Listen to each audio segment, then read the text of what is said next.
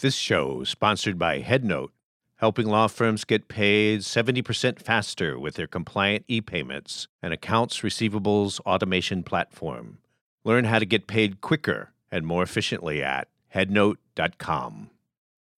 Welcome to the Modern Law Library. I'm your host, Lee Rawls, and today I'm here with one of the authors of 9/12, The Epic Battle of the Ground Zero Responders by William Groner and Tom Teiholtz. We're joined today by William Groner. Bill, thank you so much for joining our podcast. It's my pleasure to be here. Can you describe for my listeners your involvement in the book and in the case? Sure. After 9/11, there was a 9-month cleanup, and there was tens of thousands of responders who were involved in the cleanup. Many became ill, and I was a practicing attorney and handling negligence lawsuits, and was consulted and retained. And my firm ultimately was retained by 10,000 who were exposed, and we went through about a 10-year litigation. And as a result, we settled the case. Years later, I decided this is a story that had to be told, and I wrote a book. I'd love to hear more about that. What made now feel like the time that you needed and wanted to tell the story behind the legal battles that these first responders went through? There's a couple of reasons I wanted to write the book. One, it was a fascinating litigation that involved, because it was 9/11, politicians, the press. It was the most complex mass tort in history. It was the worst environmental accident that we had in American soil.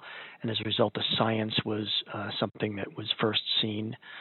And all these different pieces came into play over the 10-year litigation. But another reason I wanted to write the book was that it was an amazing story of heroism. My clients basically sacrificed themselves for the city, the state, and the nation, and they knew they were taking one for the team. And it's a story I thought had to be told because right now I think our society is a little bit in chaos, and I think people need to realize that there's many of us who look about the whole as more important than the self.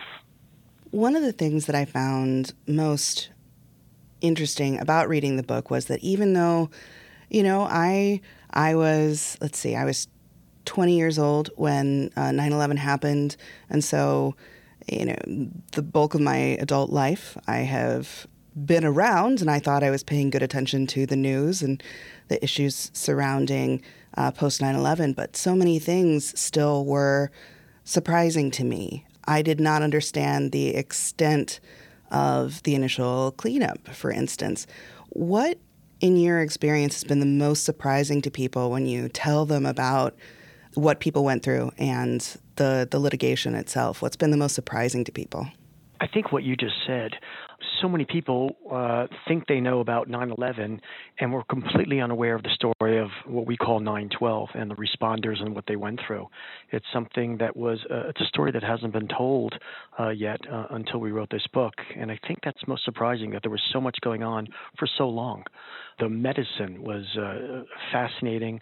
It's a confluence of events that created a scientific once-in-a-lifetime situation where there were unknown illnesses that are happening from exposure to the ground zero dust. And that's a story that a lot of people were very interested in reading about, the scientific aspect as well as the litigation aspect. You represented some 10,000 clients, and obviously there isn't space in this book to tell the story of everyone, but I thought Detective Candace Baker, her tale was really so moving and highlighted how little I'd known about the cleanup effort. Could you talk a little bit about what she was called on to do after the attacks and then the experiences she then went through for the next, decade or so? One of the challenges in writing the book representing 10,000 was to figure out how we tell the story of everyone through the eyes and ears of just a few. Candace Baker was a fabulous story because she showed to me the selflessness and the heroism that my clients generally represented. Candace went down to the pile right after 9/11. She was working there, removing debris, was exposed significantly to the dust. She also went to the Fresh Kills landfill, which was a crime scene where they were reviewing all of the material that came from Ground Zero, which was 1.8 million tons that was transported by the barge. And over her approximate 9 months of exposure to the dust, she became ill to various illnesses. Now, I think all of us can remember the photos in the direct aftermath of people just covered in ash and dust. But you talk about how the neighborhood surrounding for months and even perhaps years, there was a smell to the air.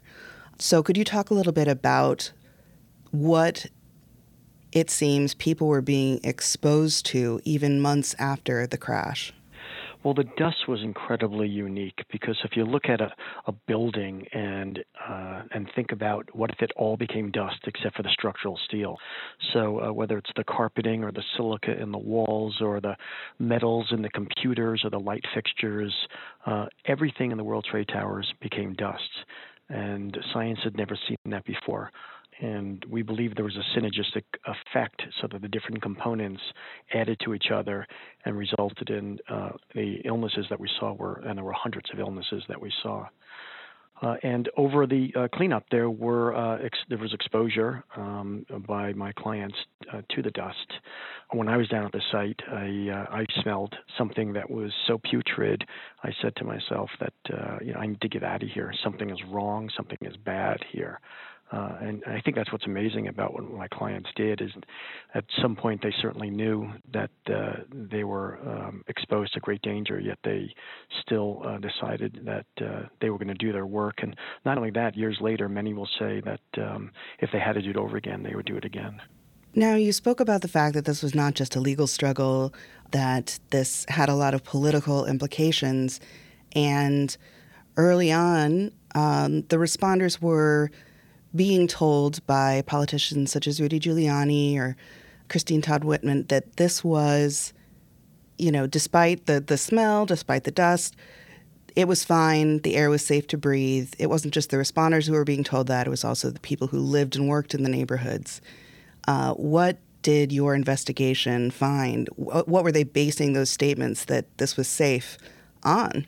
Well, we not only conducted an investigation, but many of the other agencies, news reporters, the Sierra Club did their own investigations. This is one of those unusual litigations where I felt as though I had co-counsel in everyone outside of our law firm.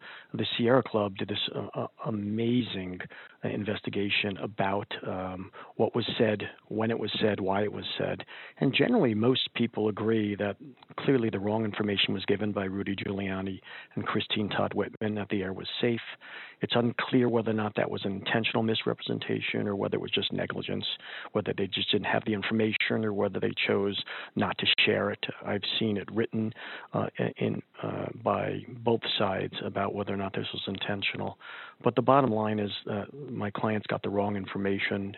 People were told that it was safe, and it was anything but safe. As an attorney, this case just represented so much complexity. You had eventually 10,000 people you were representing. Something I didn't understand before reading the book was the difference between a class action, which I think is kind of the default way we think about, there's a case with many, many, many plaintiffs who have been harmed by something. So the difference between a class action and a mass tort. Could you just explain that very briefly for my audience? Sure. In a class action, you essentially have one person that represents the whole class. So essentially you have one client and then there is some type of resolution and then you reach out to everyone else who is similarly situated and tell them about a prospective settlement. In our case, there were so many disparate injuries and circumstances.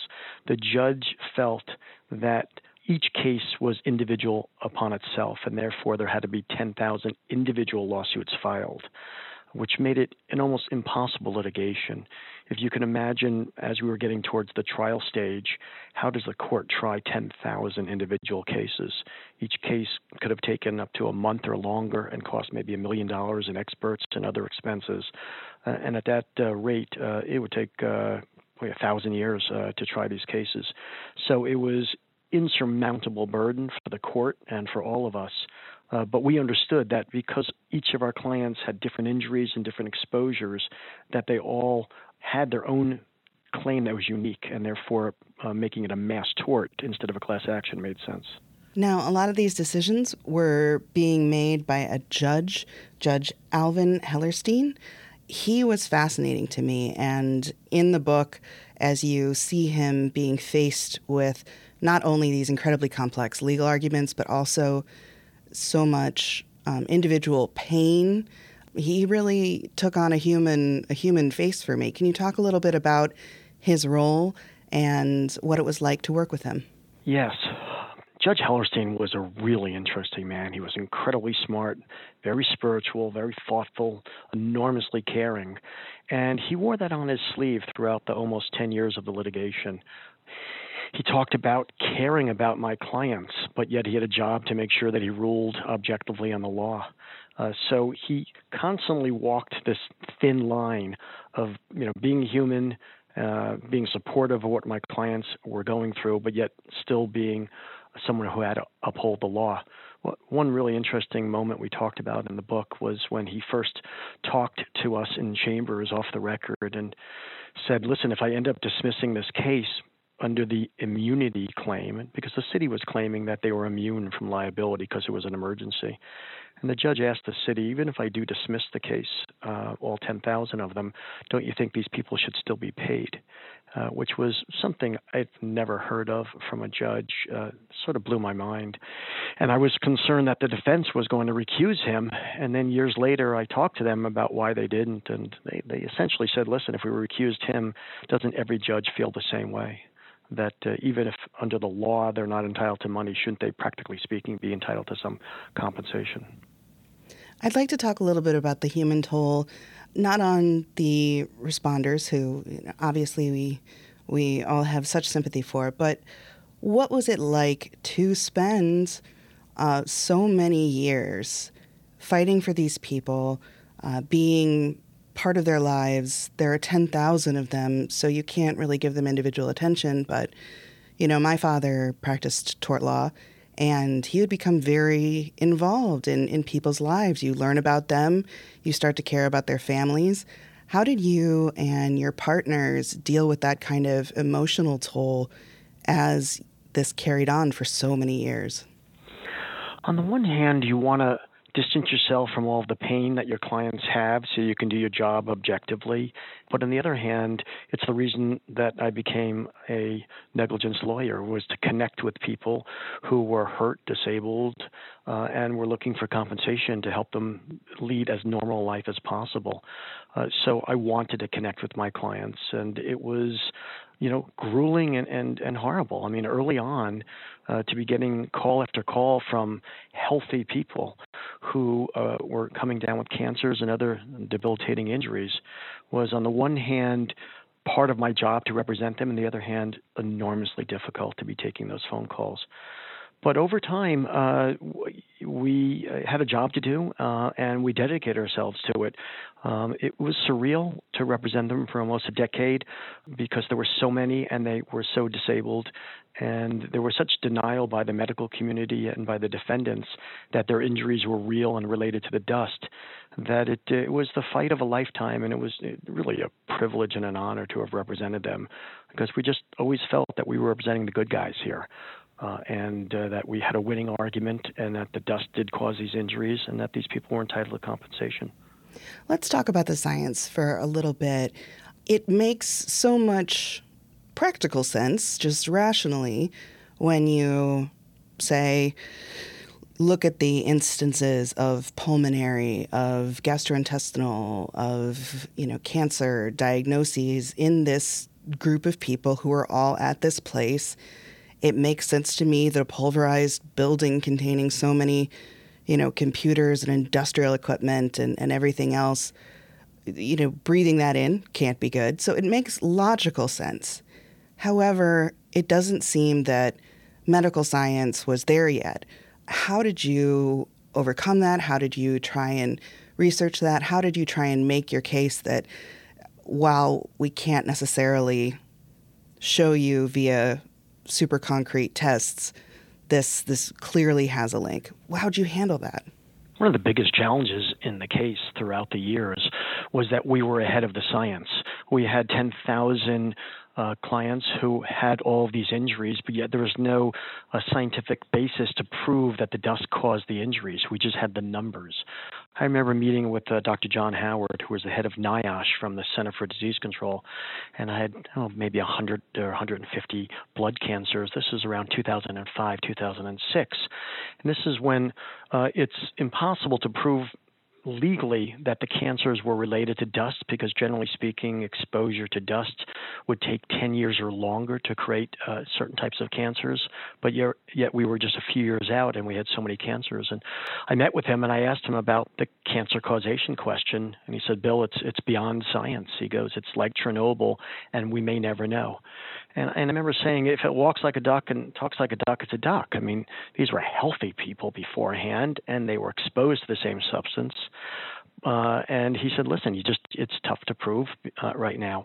Interestingly, years later, he was commissioned by the federal government as part of the federal compensation bill to have a team of oncologists that studied this. And as of today, Dr. John Howard's group has determined that over 70 cancers are deemed to be related to ground zero dust.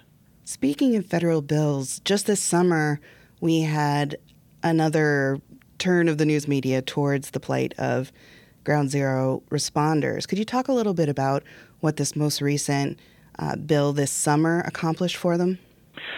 Sure. So the Victims' Compensation Fund started out early on, and Congress passed it for the people who passed away in the towers. But it didn't apply to the rescue and recovery efforts in my 10,000 clients.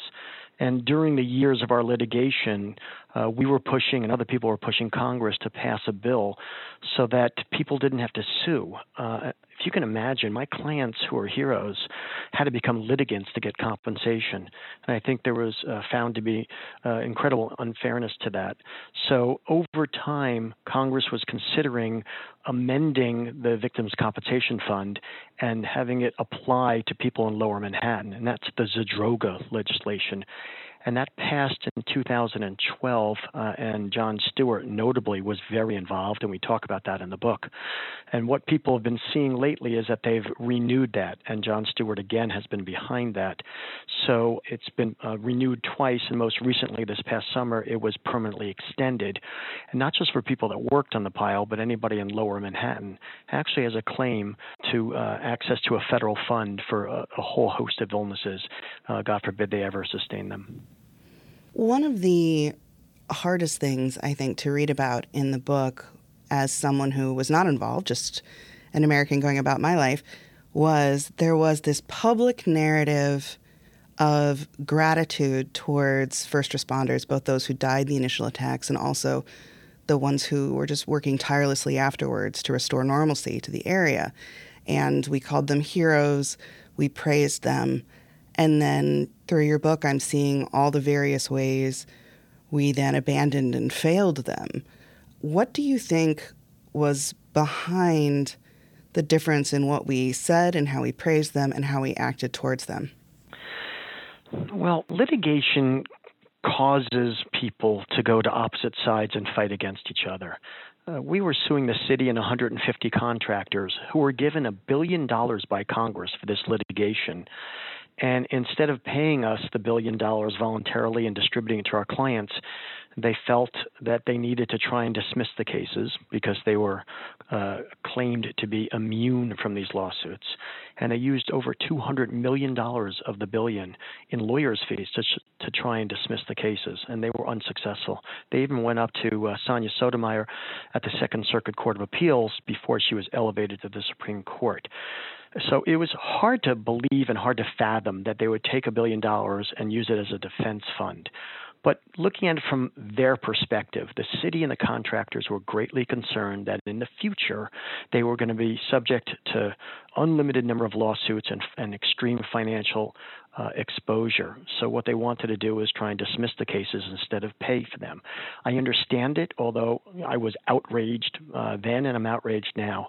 I think really what should have been done is it should have been a fund instead of a litigation, and it should have been voluntarily distributed. And I think that's one of the things our society, has to consider in the future, that the next time we have such a catastrophe, that instead of making these heroes become litigants, that we take a fund and we distribute the money so people don't have to be in denial. Defendants don't have to say, oh, the injuries aren't real and they're not related. We're going to take a quick break to hear a word from our sponsors, and when we return, I'm going to continue speaking with Bill Groner about his book, 9/12, The Epic Battle of the Ground Zero Responders. Hey, law firms. Getting paid is fantastic, but dealing with accounts receivable is such a pain. What if there was a better way? Enter HeadNote, an industry-leading compliant e-payments and AR automation system. Their unique blend of features cuts through the noise and helps you to get paid 70% faster. Skip the paper checks, spreadsheets, and awkward calls to overdue clients. Get paid faster with less effort. Visit headnote.com for more information. Welcome back. I'm here with my guest, Bill Groner. And Bill, I would love to get into a little bit more about the writing process. You worked with a professional journalist. Could you talk a little bit about that partnership? Sure. I hired an agent just to find somebody who was a professional writer. And we found Tom Tyholtz, who not only has a law degree and was a lawyer, but a journalism degree, both from Columbia. And it was a fascinating process. We worked together for many years. And my first question to him is, how does this become my voice? How do the words that you write, that I'll edit, become my voice? And he said, it's easy. I'll interview you. I'll get a sense of your feelings, your thoughts, the way you look at things. And, I'll write the words and you'll edit them. So that's what we did over several years. We talked about what the characters were, what the energy of, what the flow is going to be, because it's a very difficult process to take a 10-year litigation with all the highs and lows and make it into a compelling book. But that's what we attempted to accomplish, and I think we did a decent job at it. Let's talk more about the voice. A decision I found really fascinating was that this is not written in first person. You're not saying, I met with so-and-so. You just made the decision to speak about yourself and your involvement in the third person. Could you talk a little bit about how you came to that decision? I didn't want this to be a lawyer story. I didn't want this to be about me. I really needed it to be about the true heroes. People look at and say, my gosh, great job. Look at what you went through. And to be frank with you, I had some financial exposure and I worked hard for 10 years and so did my partners. But that pales in comparison to the absolute heroism that my clients showed us, and it needed to be about them. So we took a gamble and did something unusual, and we wrote about me in the third person. And I'm one of many characters as opposed to like the main character. And I hope it worked. I'm getting good feedback that people feel as though it's not a lawyer story, but it's a story about the responders.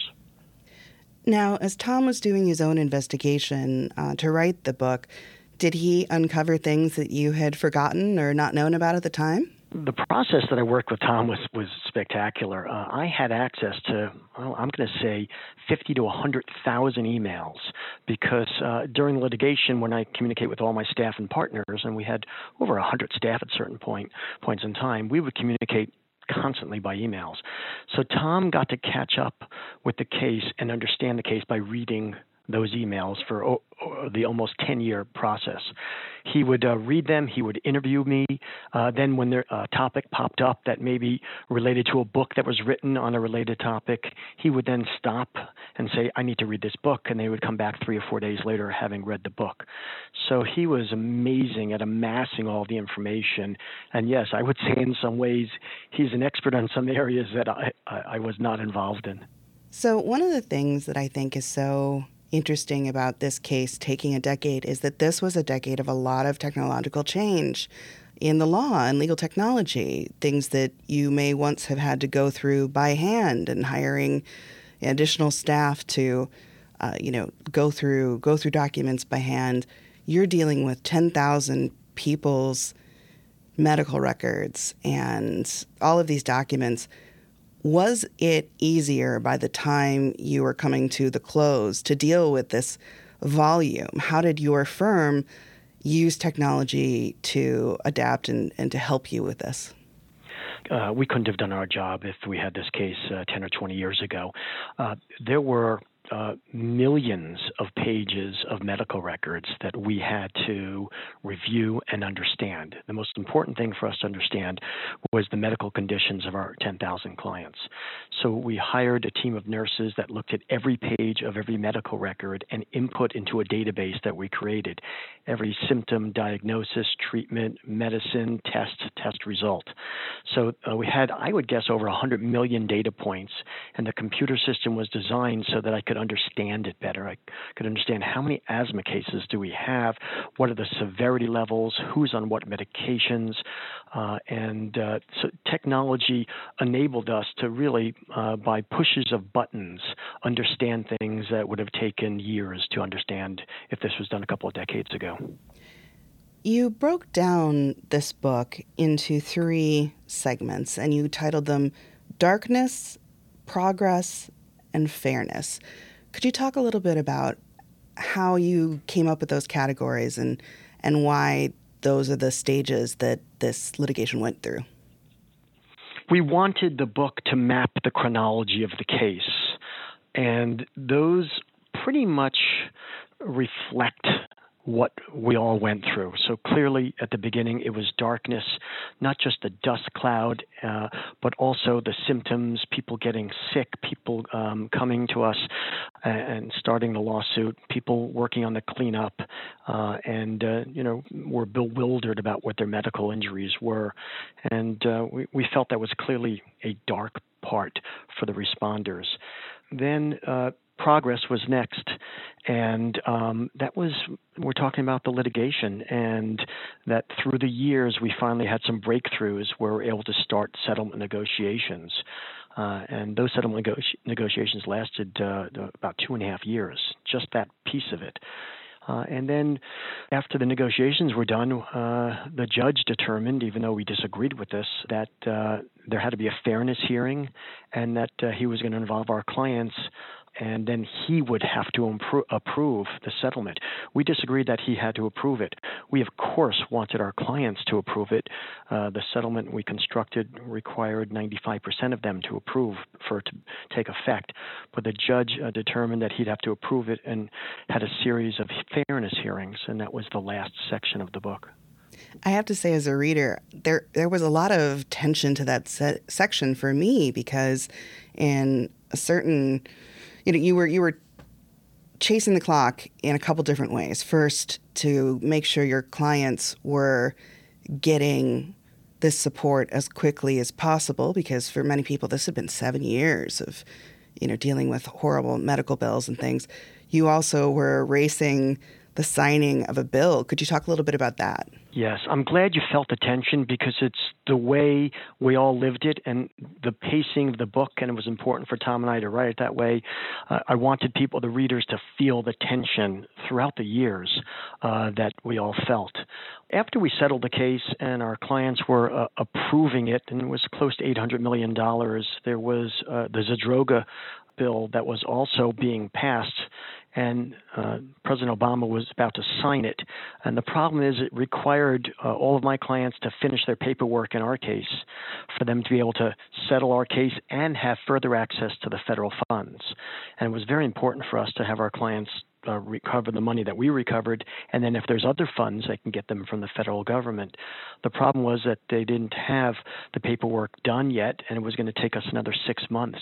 And the law required that before President Obama would sign the bill, everyone had to submit their paperwork.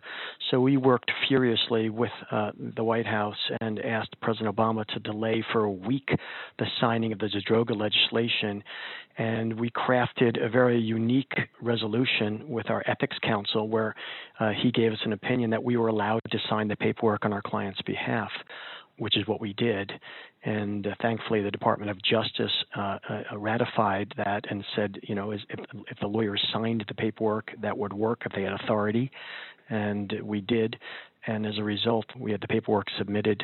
And then when we finished that, we told President Obama through our lobbyist that it's okay for him to sign the bill, and then he signed the bill. And it was pretty hairy and very hectic and very tense for about a 1.5 week period in late 2010, and hopefully that came across in the book. How did this experience impact the course of your career? You're not still with the firm you were with during this litigation. What has this done for you, and how has this directed you in the practice of law? In a couple of ways. Number one, I have this enormous respect for my clients and what they did and the concept of community. And one of the ventures that I'm working on right now is I'm donating all these proceeds from the book to a charity, and we're in the process of creating with the Ground Zero charity an initiative so that high school students and middle school students are going to be taught about community and the importance of selflessness and traits like empathy, compromise, and communication. So this experience is with me in terms of wanting me to take the heroism from my clients and sort of transfer it forward and pay it forward. Otherwise, I also bought a mediation company because after having a all-out war of litigation, in this case for 10 years, part of me thinks that there should be more litigation that's resolved instead of fought so hard, and I'm in the business of dispute resolution now instead of propagating disputes. If my listeners are interested in picking up a copy of the book for themselves, how can they do that? The book is available on Amazon and hopefully at your local bookstore, but certainly Amazon has plenty of stock on it. And I assume that my listeners also enjoy consuming information in audio form since you're joining me now. And I actually downloaded the audiobook, which is read by your co-author, Tom Teiholtz, and can vouch for that being a great experience as well. Bill, is there anything more that you would like our listeners to take away from our chat today? I guess on a spiritual side, we feel a little bit like we're a broken society. And to me, what the responders should be known for and now and years from now is that there are many amongst us who are selfless, who care about the greater good, who will take one for the team. And I think it's just a great lesson for all of us to realize that we're all in this together. And to me, I think that's what they're going to be known for. Well, thank you so much, Bill. Again, I've been speaking with Bill Groner, co-author of 9/12, The Epic Battle of the Ground Zero Responders. Thank you for joining us for this episode of the Modern Law Library. Please subscribe, rate, and review in your favorite podcast listening service.